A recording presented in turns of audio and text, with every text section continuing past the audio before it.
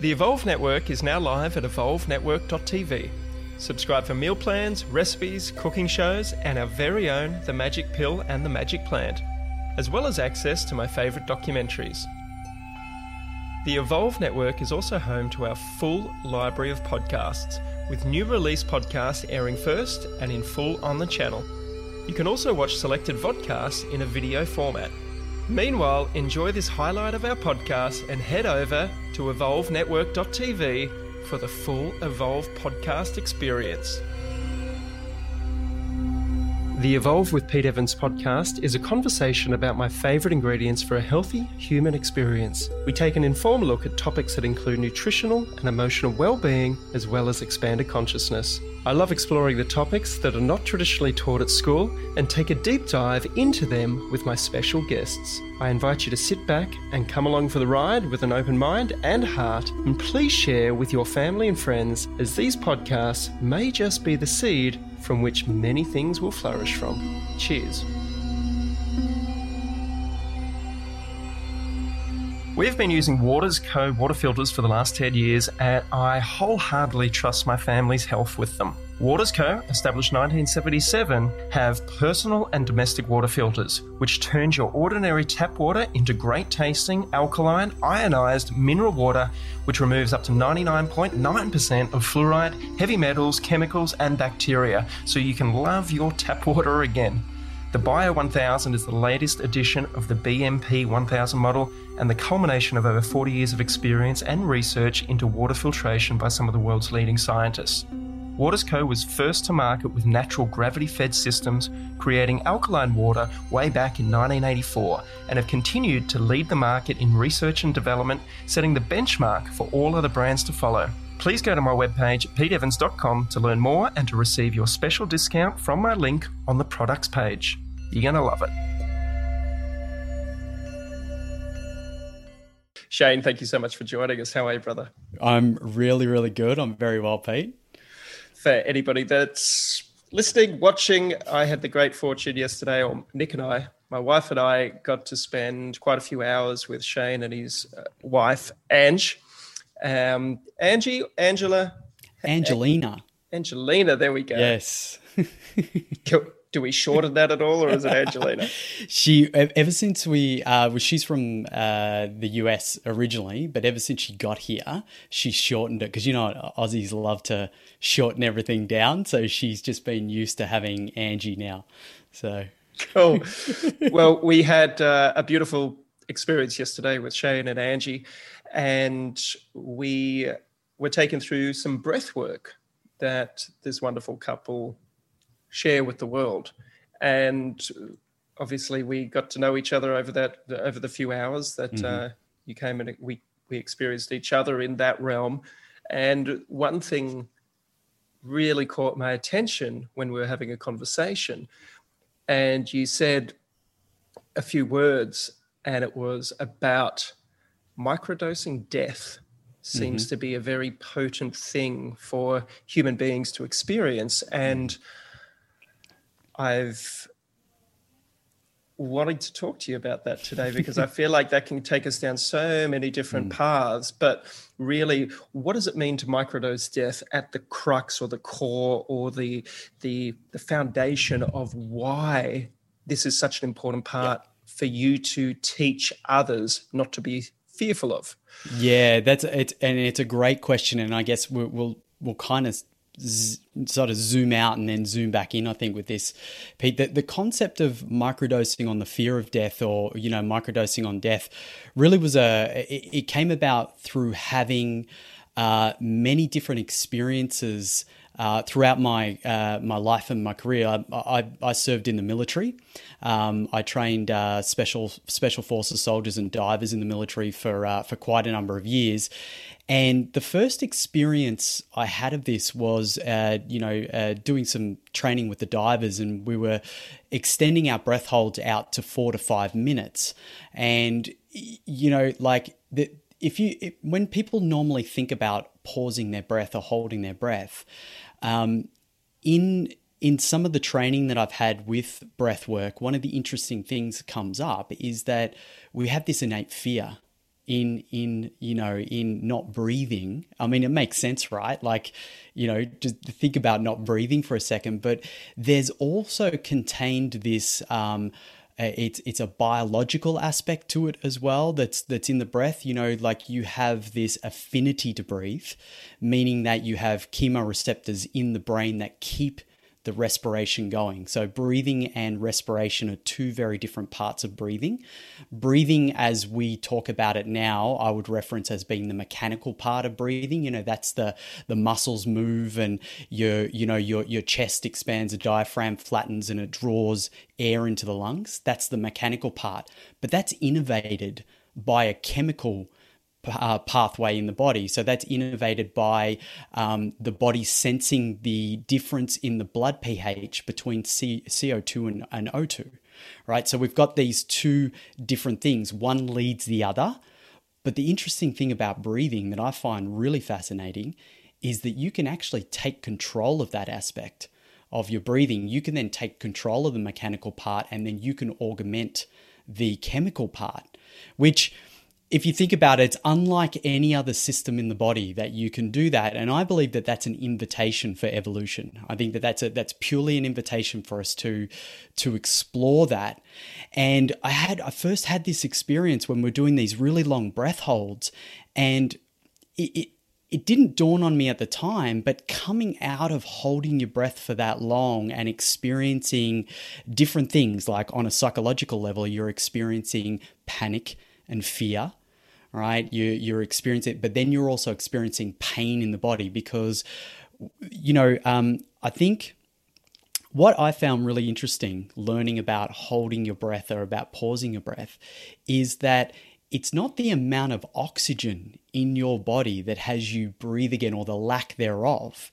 It's actually this little sensor that you have to CO2 that makes you kick in that next breath to breathe again. And so an example of this is the world record for breath hold as it stands right now, to my knowledge, and I've met the guy, is 22 minutes. All right, 22 minutes. Stig Severinsen has that record for a breath hold for 22 minutes. Now, we're told in the medical literature that you can cause brain damage after 4 minutes. And to me, that kind of started me on that path of like, well, do we absolutely know everything about the body? Is what you read in the medical literature actually true? Because if people are having these experiences where they can hold their breath for 22 minutes, and that's a Guinness World Record. So it's, he was checked out and he doesn't have any brain damage, to anyone's knowledge.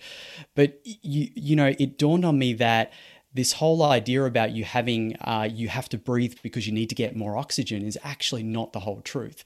It's how much can you tolerate the CO2 and the pain that comes with that will dictate how long you can hold your breath for. So there's this really interesting kind of part about the chemistry in the body and how it behaves. And so fast forward to now, we've been working with breathwork, and this concept of microdosing on the fear of death has come about because I started studying the link between breathing and respiration and behavior.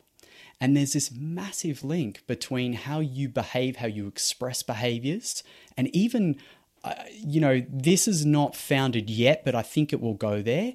I think that if you can have an influence on your behaviors, you're going to have an influence on your beliefs.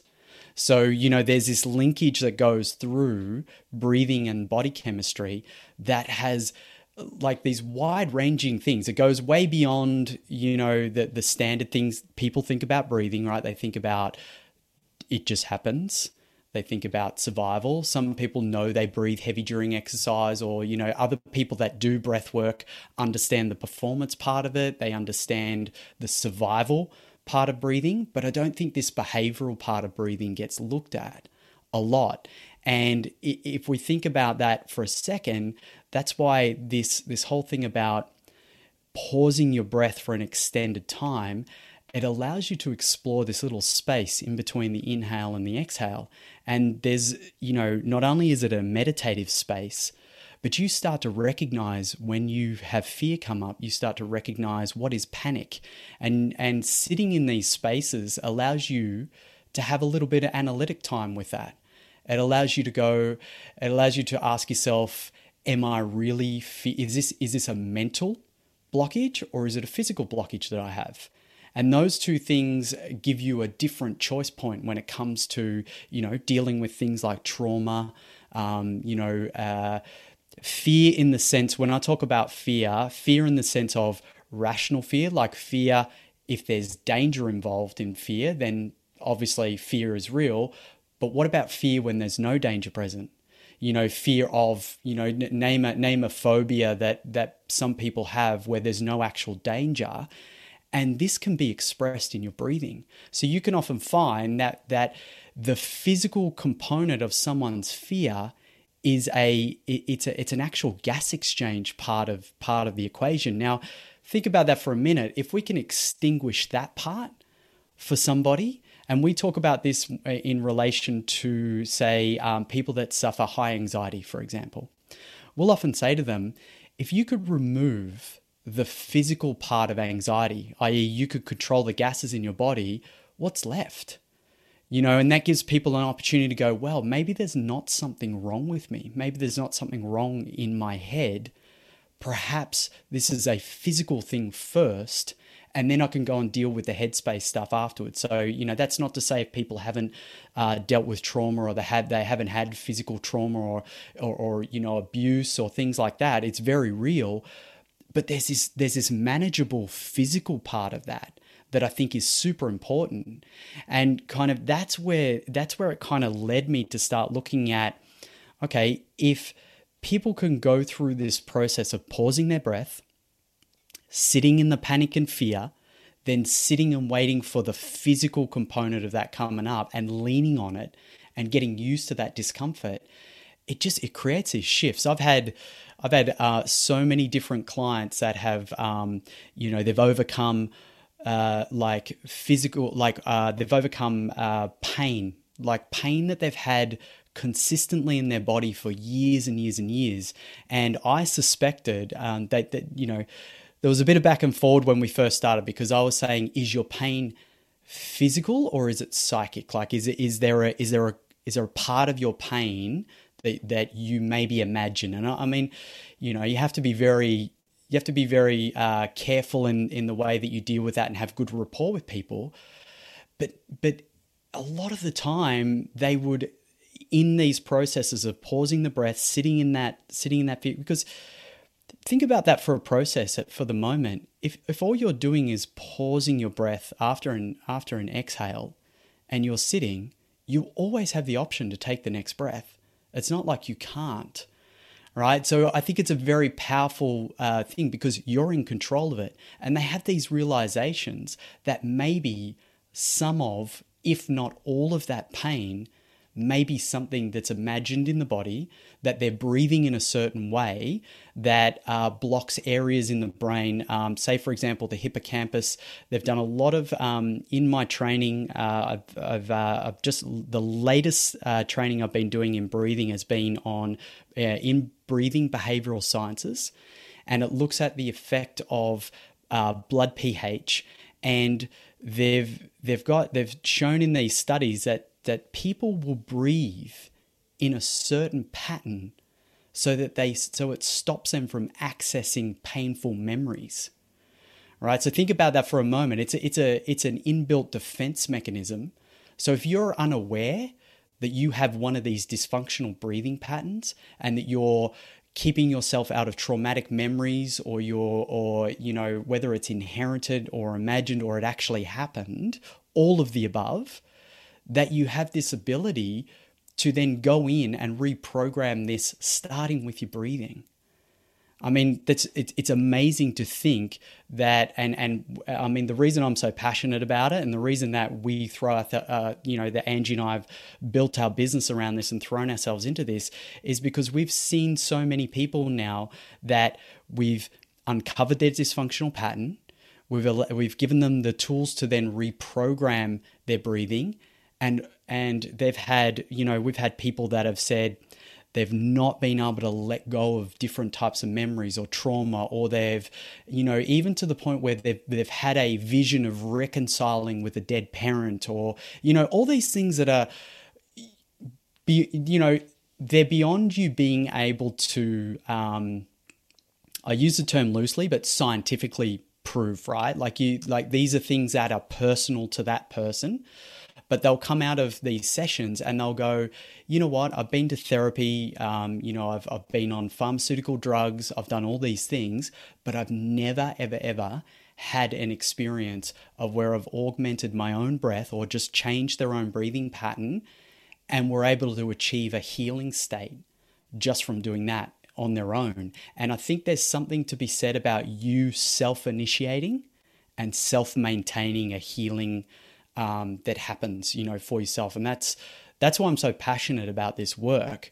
And that kind of bore this concept of looking at, okay, well, if you can microdose on fear of death, and I've had many people say to me, oh, it's a bit of a morbid kind of thing, but I think I also believe that it's interesting enough to grab people. I mean, like when I mentioned it to you yesterday, you were like, you did a double take and you're like, tell me what was that? Tell me more about that, because we were in the, you were explaining to me your experience, and without me even saying it to you, you're already talking about, oh wow, and I'll let you speak for your experience, but I know what I heard was you felt yourself go into that in-between state where you're not awake, you're not asleep, but you're just in this in-between state. And there's something profound about being so relaxed and yet so awake at the same time. And it's a paradox, right? And I think that most of these, call them healing states, call them spiritual experiences. If you look in history and you look at what people term as a spiritual experience, you can hear in between there that it's this state of being like somewhere else but here at the same time, awake but asleep, like in between, like this, they term it the hypnagogic state, which is this in between state. These are the states that geniuses throughout history have they've tried to get into these states to extract their thoughts or their processes. I don't know who it was. I'm probably going to make a mess of it, but it was either Newton or Einstein or one of them. I remember reading about it where they would hold a ball in their hand and they would try and get themselves in this in-between state. And then when the ball dropped out of their hands, it meant that they achieved that state. So people throughout history have been trying to achieve these states for a very long time. And guess what? You can do that with your own breathing. You can have that experience yourself. What I love about this is that there's so many similarities in what you just said in the food realm as well. When I was hearing you talk, because over the years we've promoted food as one of the tools for long-term sustainable health or regeneration. If we've put ourselves out of balance or out of alignment through the foods that we eat. And one of the common things that I heard over the years when we were promoting paleo, which I still do, just not as actively anymore, because I feel like I've already walked that path and the information's out there. And I feel like now over the last for my life, it's about exploring other tools for long-term sustainable or regenerative health, which is why breathwork is so profound, because number one, it's free. Number one, once you learn it, you are empowered to do it for yourself if you choose to do it. So you have free will, which I think is the most beautiful part of this, is free and free will and safe. And we'll talk about that because we can, recently there was a fella champion snowboarder that died on the Gold Coast. Actually, he was free diving, I believe, or whatever he was doing. So I just want to, everything, we can use these as powerful tools to heal, but at the same time, we need to understand that they can also be a tool for, I don't want to say abuse because, I mean, people can abuse food, for instance, and which creates disease. People can abuse psychedelics or plant medicines, which can cause all sorts of problems. But we can still respect and understand these different tools that we have. But going back into why I think there's so many similarities between breath work and food is because over the years, so many people would say, I suffered anxiety for the last 10 years or 20 years or depression, and just changing my diet and starting to intermittent fast and take out the inflammatory foods, I no longer suffer from depression or anxiety. And I always thought, they always say, oh, I thought it was emotional. I thought it was trauma. But interestingly enough, for some people, the chemical imbalance or whatever goes on in our gut to our brain by ingesting the wrong foods, which cause inflammation in our guts, which cause inflammation in our brains, can cause these chemical processes in us, you know, and I'm no scientist, so apologies if my wording isn't right, but let's just say what we eat can have a profound effect on how we feel. And when you were talking about holding your breath, the other fascinating thing that I've studied over the years was fasting. Because fasting, if you've never done it, I remember, and sorry to take over this for a minute, but I think it's very important what we're going through here. I remember years ago, the mainstream media made fun of me because I'd say I eat once a day, sometimes twice a day, or 1.5 times a day, and sometimes no times in a day. And I realized, and just this, over the last 6 months, there was an article in the paper about coronavirus